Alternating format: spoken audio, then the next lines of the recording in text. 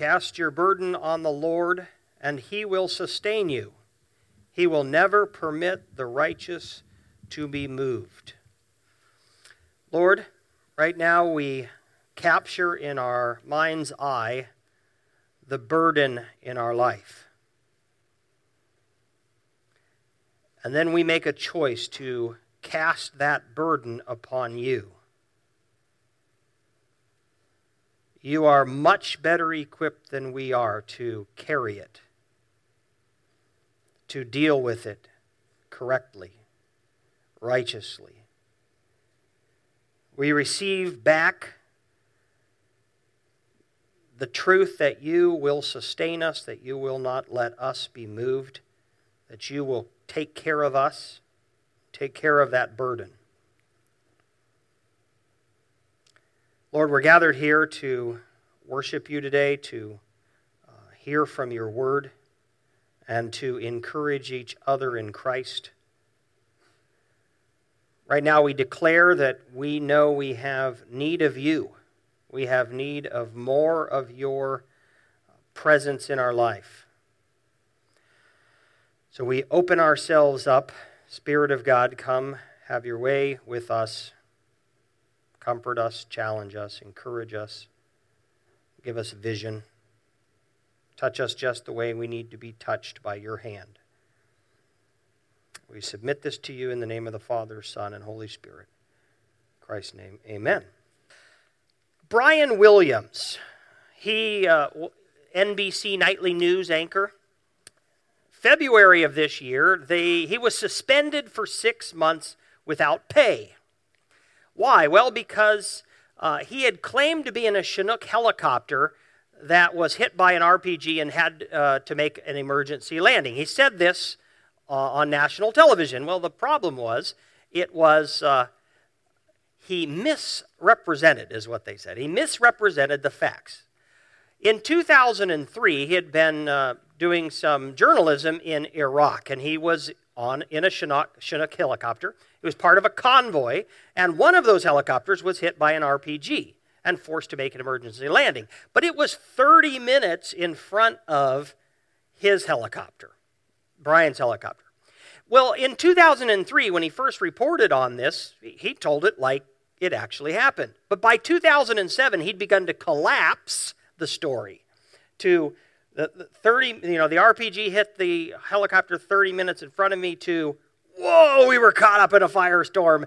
And now here in 2015, January 30th, he declares on national television, the Chinook helicopter I was in got hit by an RPG, was forced to make an emergency landing.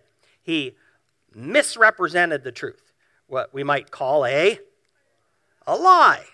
And so I'm sure you've caught wind of this because it's been all over the news.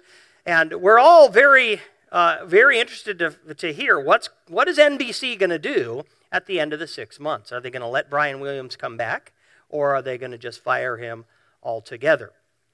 And what they do will say a whole lot.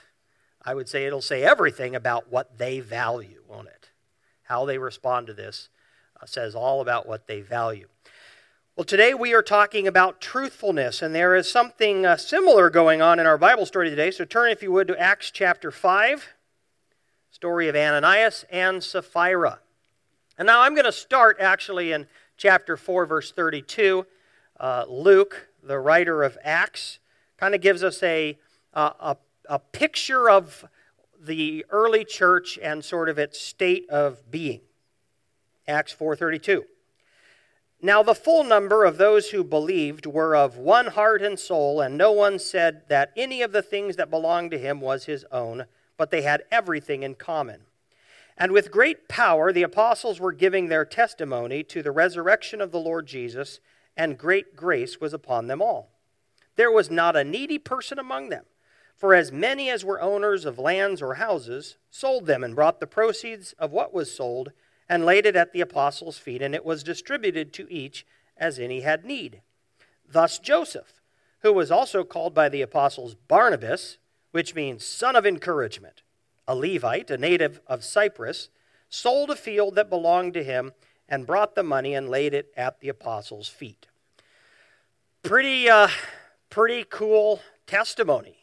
These early Christians were so enamored with the fact that Jesus Christ had risen from the dead that the things of this world had grown strangely dim, and they had no problem selling what they owned, sharing it with the whole community. And there's Joseph given as an example of someone. Well, then we come to chapter 5. There are always exceptions, aren't there? But a man named Ananias, with his wife Sapphira, sold a piece of property, and with his wife's knowledge, he kept back for himself some of the proceeds, and brought only a part of it, and laid it at the apostles' feet. But Peter said, Ananias, why has Satan filled your heart to lie to the Holy Spirit, and to keep back for yourself part of the proceeds of the land? While it remained unsold, did it not remain your own? And after it was sold, was it not at your disposal? Why is it that you have contrived this deed in your heart? You have not lied to man, but to God. Now notice here that Peter doesn't say, hey, we expected you to sell your land and give us everything. No, he says, listen, the land is yours. You were not obligated to sell it. Sure, others had been doing that. You didn't have to do that. And if you sold it, you didn't have to bring us you didn't have to give us anything. The issue is, you brought us a sack of money and claimed that it was the price of the whole land when it really wasn't. The issue is you have lied to God. When Ananias heard these words, he fell down and breathed his last. And great fear came upon all who heard of it. The young men rose and wrapped him up and carried him out and buried him. Now, if this were the end of the story, I am sure the skeptics would have said it was a coincidental death, that he just happened to have a heart attack at this precise moment, and the apostles chalked it up to divine judgment. They took advantage of a well-timed heart attack. But it's not the end of the story. Verse 7, after an interval of about 3 hours, his wife came in, not knowing what had happened. And Peter said to her, tell me whether you sold the land for so much.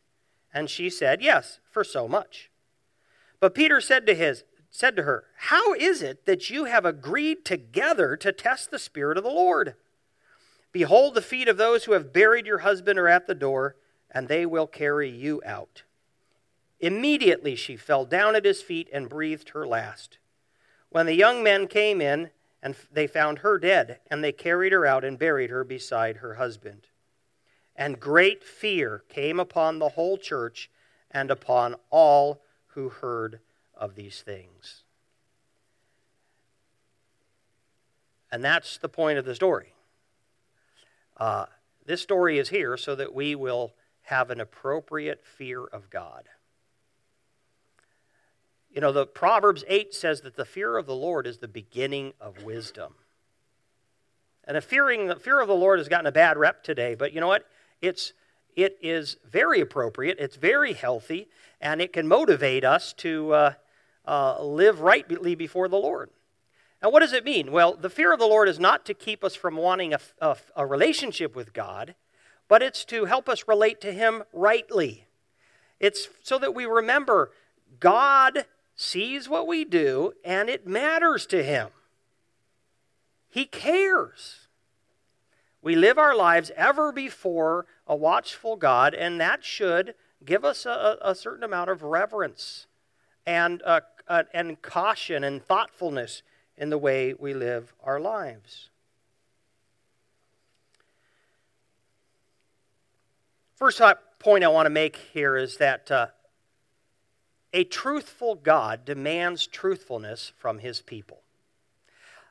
I do not know how God could have underlined more boldly, spiked more powerfully, communicated more clearly the value He places on truthfulness. What could He possibly have done that more dramatic than this, to say, I, the God of truth, want my people to be truthful people? You got to remember, this is the formation of the church. This is the first lie we know was told within the Christian community. And God dealt with it swiftly and severely. And our just God, the punishment always fits the crime. And so to take the life instantaneously of Ananias and Sapphira is a just punishment. Why? Because the crime is so significant. It is so severe. If you are a Christian, then your Father, the Bible says, God is light, in him there is no darkness at all. If we claim to have fellowship with God and walk in the darkness, we lie, and the truth is not in us. God does not deal in falsehoods. He does not deal in half-truths. He deals 100% in the honesty, in the light of day, complete integrity and truthfulness, and he says, that's who I want you to be. Now, if you lie in church today, will God kill you? Probably not. Don't test it. But probably not. He's making a point, right? He is making a point to the early Christians about what he values and who he is. Do we value truthfulness in our lives? The God of truth demands truthfulness from his people. Second thing I want to note here is that what is done in church is done to God. Look again at verse 4. Why is it that you have contrived this deed in your heart? You have not lied to man, but to God. Now, Ananias and Sapphira probably didn't think they were lying to God. They're like, wait a second, we dropped the sack of gold at the feet of the apostles. We're trying to deceive humans. We're not trying to lie to God. The problem is you're doing it in the church. And the church is the body of Christ. Christ is the head of the church. This is God's community. And what happens in the church is unlike any other institution because it's the community of God and his people. Now, the positive of that is that every sacrifice we make for the church, whether it's we write a check to support its mission, or you get up early and go serve in children's church, and you don't go fishing one weekend so that you can help set up and tear down, hey, you're doing that to God, and he's honored by that, and he will reward you for that. But the caution is, when you're dealing with the things of the church, you're dealing with the sacred. And we need to take that seriously. Third point here is that I want to make is that our dishonesty threatens the gospel witness or hurts the gospel witness. Absolutely at this time. Now catch this. If you look again at chapter 4, verse 33, we read this. With great power the apostles were giving their testimony to the resurrection of the Lord Jesus. The credibility of the gospel was absolutely linked to the credibility of the apostles. What were they doing? The apostles were going throughout the world saying, let me tell you what I saw with my own eyes, touched with my own hands, heard with my own ears. Let me testify to you that Jesus is alive from the dead.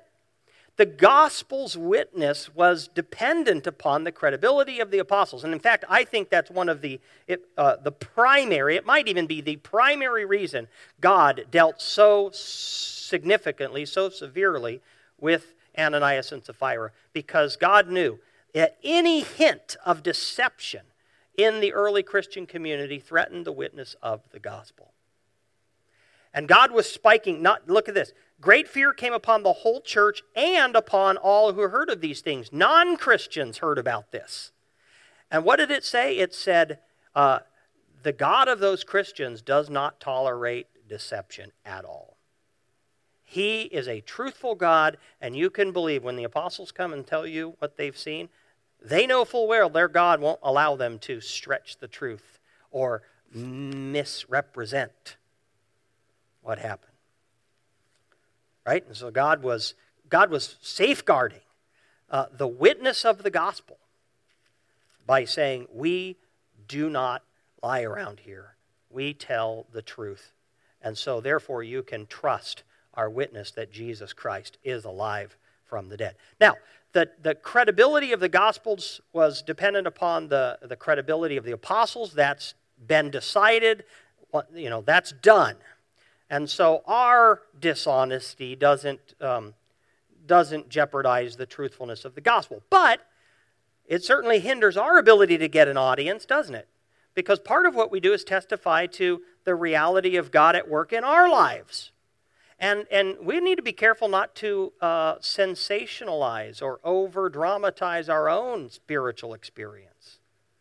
And if we have a reputation of being people who are not absolutely forthright, then our own testimony to Christ is weakened, right?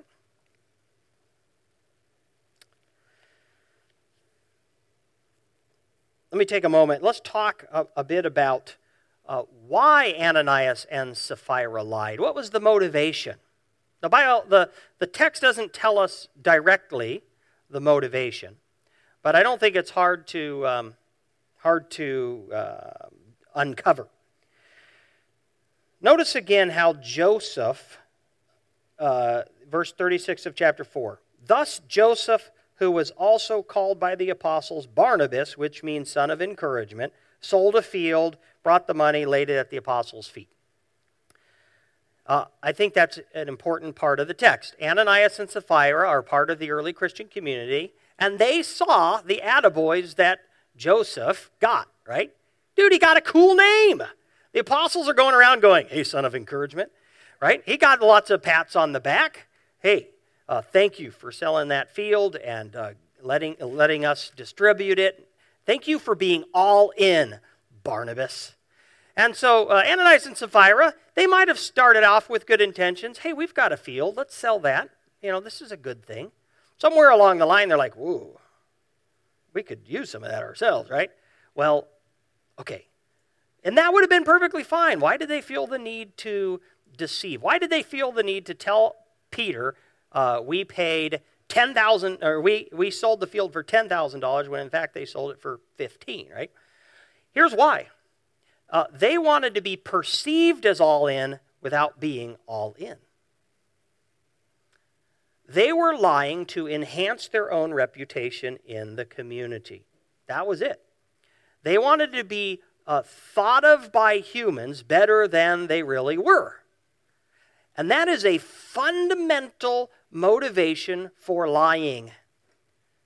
People lie to present, in large part, to present a false image of themselves.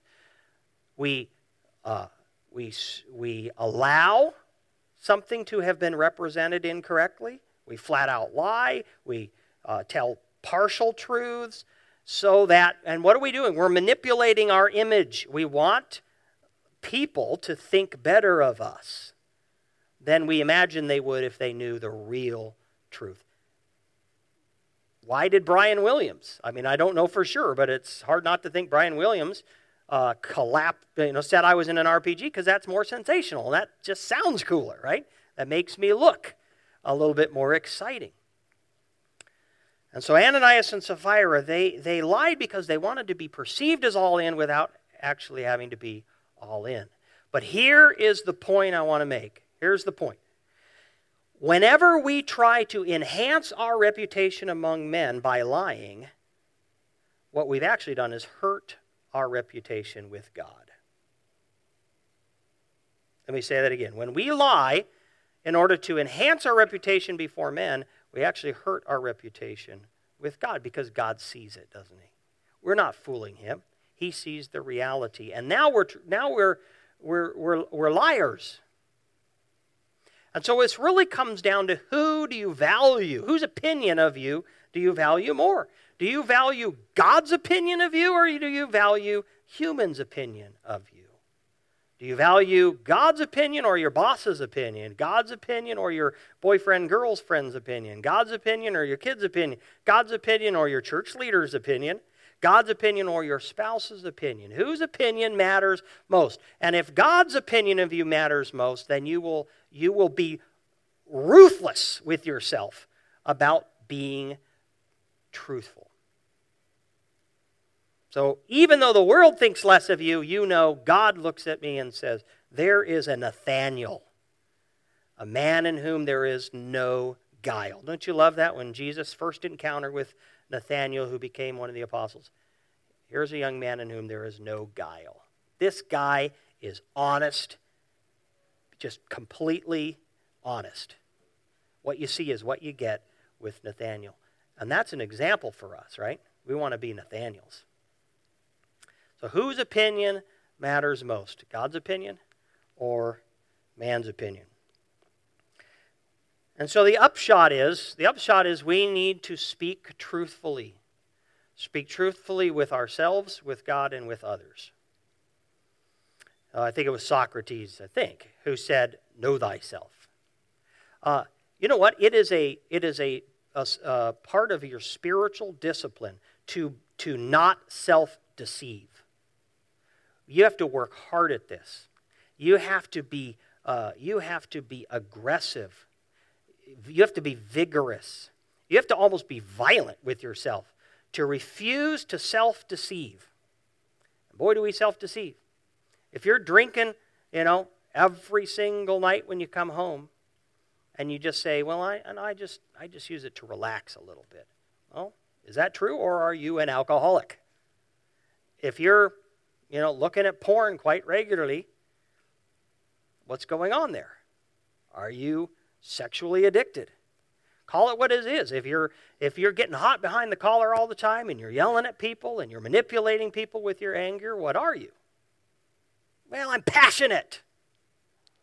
I'm a Latin. No, you're angry, right? So first off, it starts with, I'm going to be brutally honest with myself. And only then can you be honest with God. Now, God already knows it. He sees you. He knows every hair on your head. He knows exactly the motivations of your heart. And you can't fool God anyways, but when we're honest with ourselves, then we can come to God and we say, "God, this is who I am."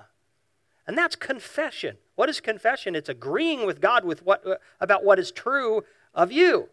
And saying, "God, I am this. Please help me. Please forgive me."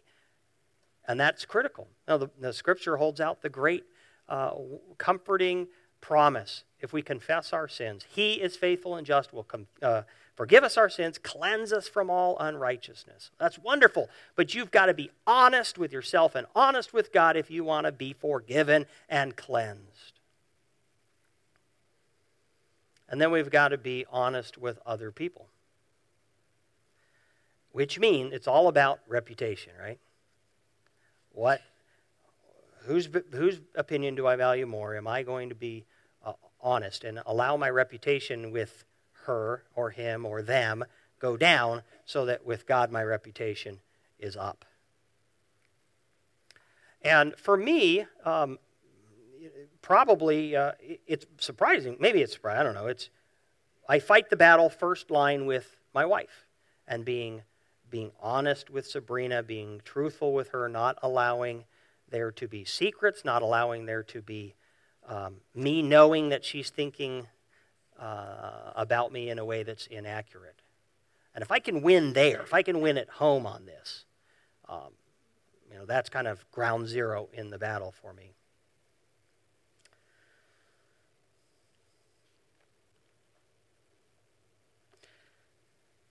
So I think I was 13, and I remember lying to my dad when I was 13. And this time I got away with it for a few days. But the hound of heaven, the Spirit of God, hounded me, and I just couldn't rest. And finally I came to my dad and I confessed my lie. "Dad, I've been lying to you." I was surprised. He didn't discipline me, actually. He just applauded me for being honest. And I remember at that age making a decision. I want to be an honest person. And that's been a battle that I have fought, and I should say a commitment that I have clung to. And I am convinced that it is absolutely one of the most important decisions I made spiritually. And it has protected me from so much evil and so much junk. And so I really encourage you, make a decision to be a person of truth, period. Let me end with this analogy. I was thinking about Lord of the Rings, the latest Hobbit one, and the trolls. And so Bilbo Baggins and the Fellowship of the Ring, they get caught by trolls one night, and the trolls almost do them in. And so here's one thing about trolls is in the dark, they are incredibly powerful, and they will destroy you. They are just these large, lumbering, destructive machines. But what happens in the day? They turn to stone. The trolls can't, the light takes away their power and it turns them into stone. And so, of course, that's how Bilbo and the Fellowship of the Ring are saved. Light dawn upon you, right? And the light comes and these terrible trolls turn into stone. You know what? I am convinced that sin operates this way. When sin is allowed to fester in the darkness, it grows in power and it wields tremendously destructive power in our lives. Satan is the father of lies. Darkness is his fertile ground. He works in the shadows. He works in the half-truths. He works in the lies. He loves it. He is powerful there. But you shall know the truth, and the truth shall set you free. When you bring the sin into the light, its power in your life is broken.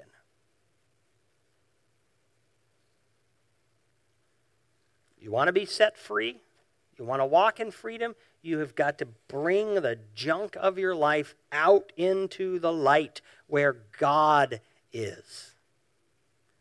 God is light, in him there is no darkness at all. If we claim to have fellowship with him and walk in darkness, we lie and the truth is not in us. But if we walk in the light as he is in the light, we have fellowship with him and with each other.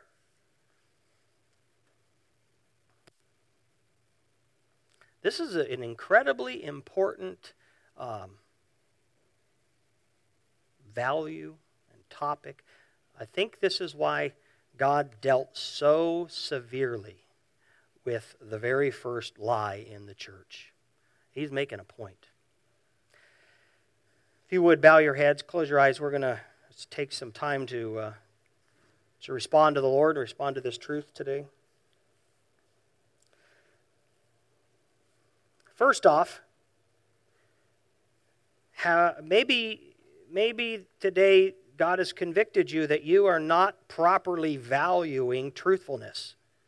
The God of truth demands truthfulness from his people. Maybe the decision you need to make today is a decision that says, from today on, I will be a truthful person. I will be ruthless about speaking truth to myself, to God, to others. I will allow no deception in my life.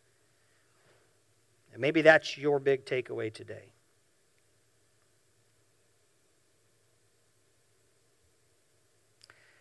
And it might be that the Holy Spirit has convicted you by the fact that you esteem the praise of man more than the praise of God, and that you have been willing to lie in order to enhance your reputation with men. And God has said today, do you not care what I think about you? Is your reputation with me not important than your reputation with her or them or him? And so today maybe you say, God, thank you for reminding me of who you are and your rightful place in my life. I am choosing today to go down in their eyes in order that I may go up in your eyes.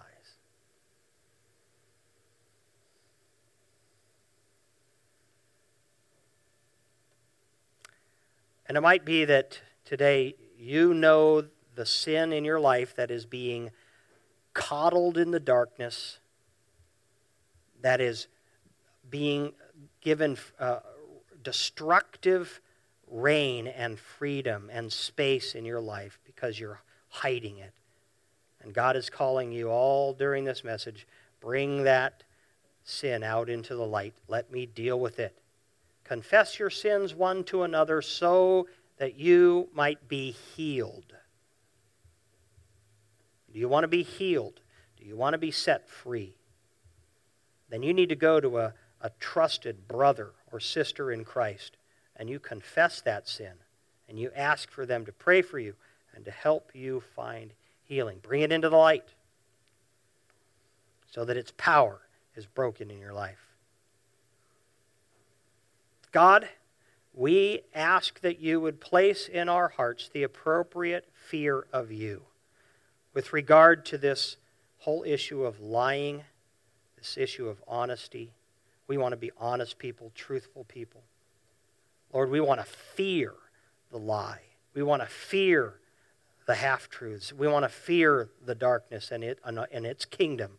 And we want to live in the light 100%. In Jesus' name we pray. Amen.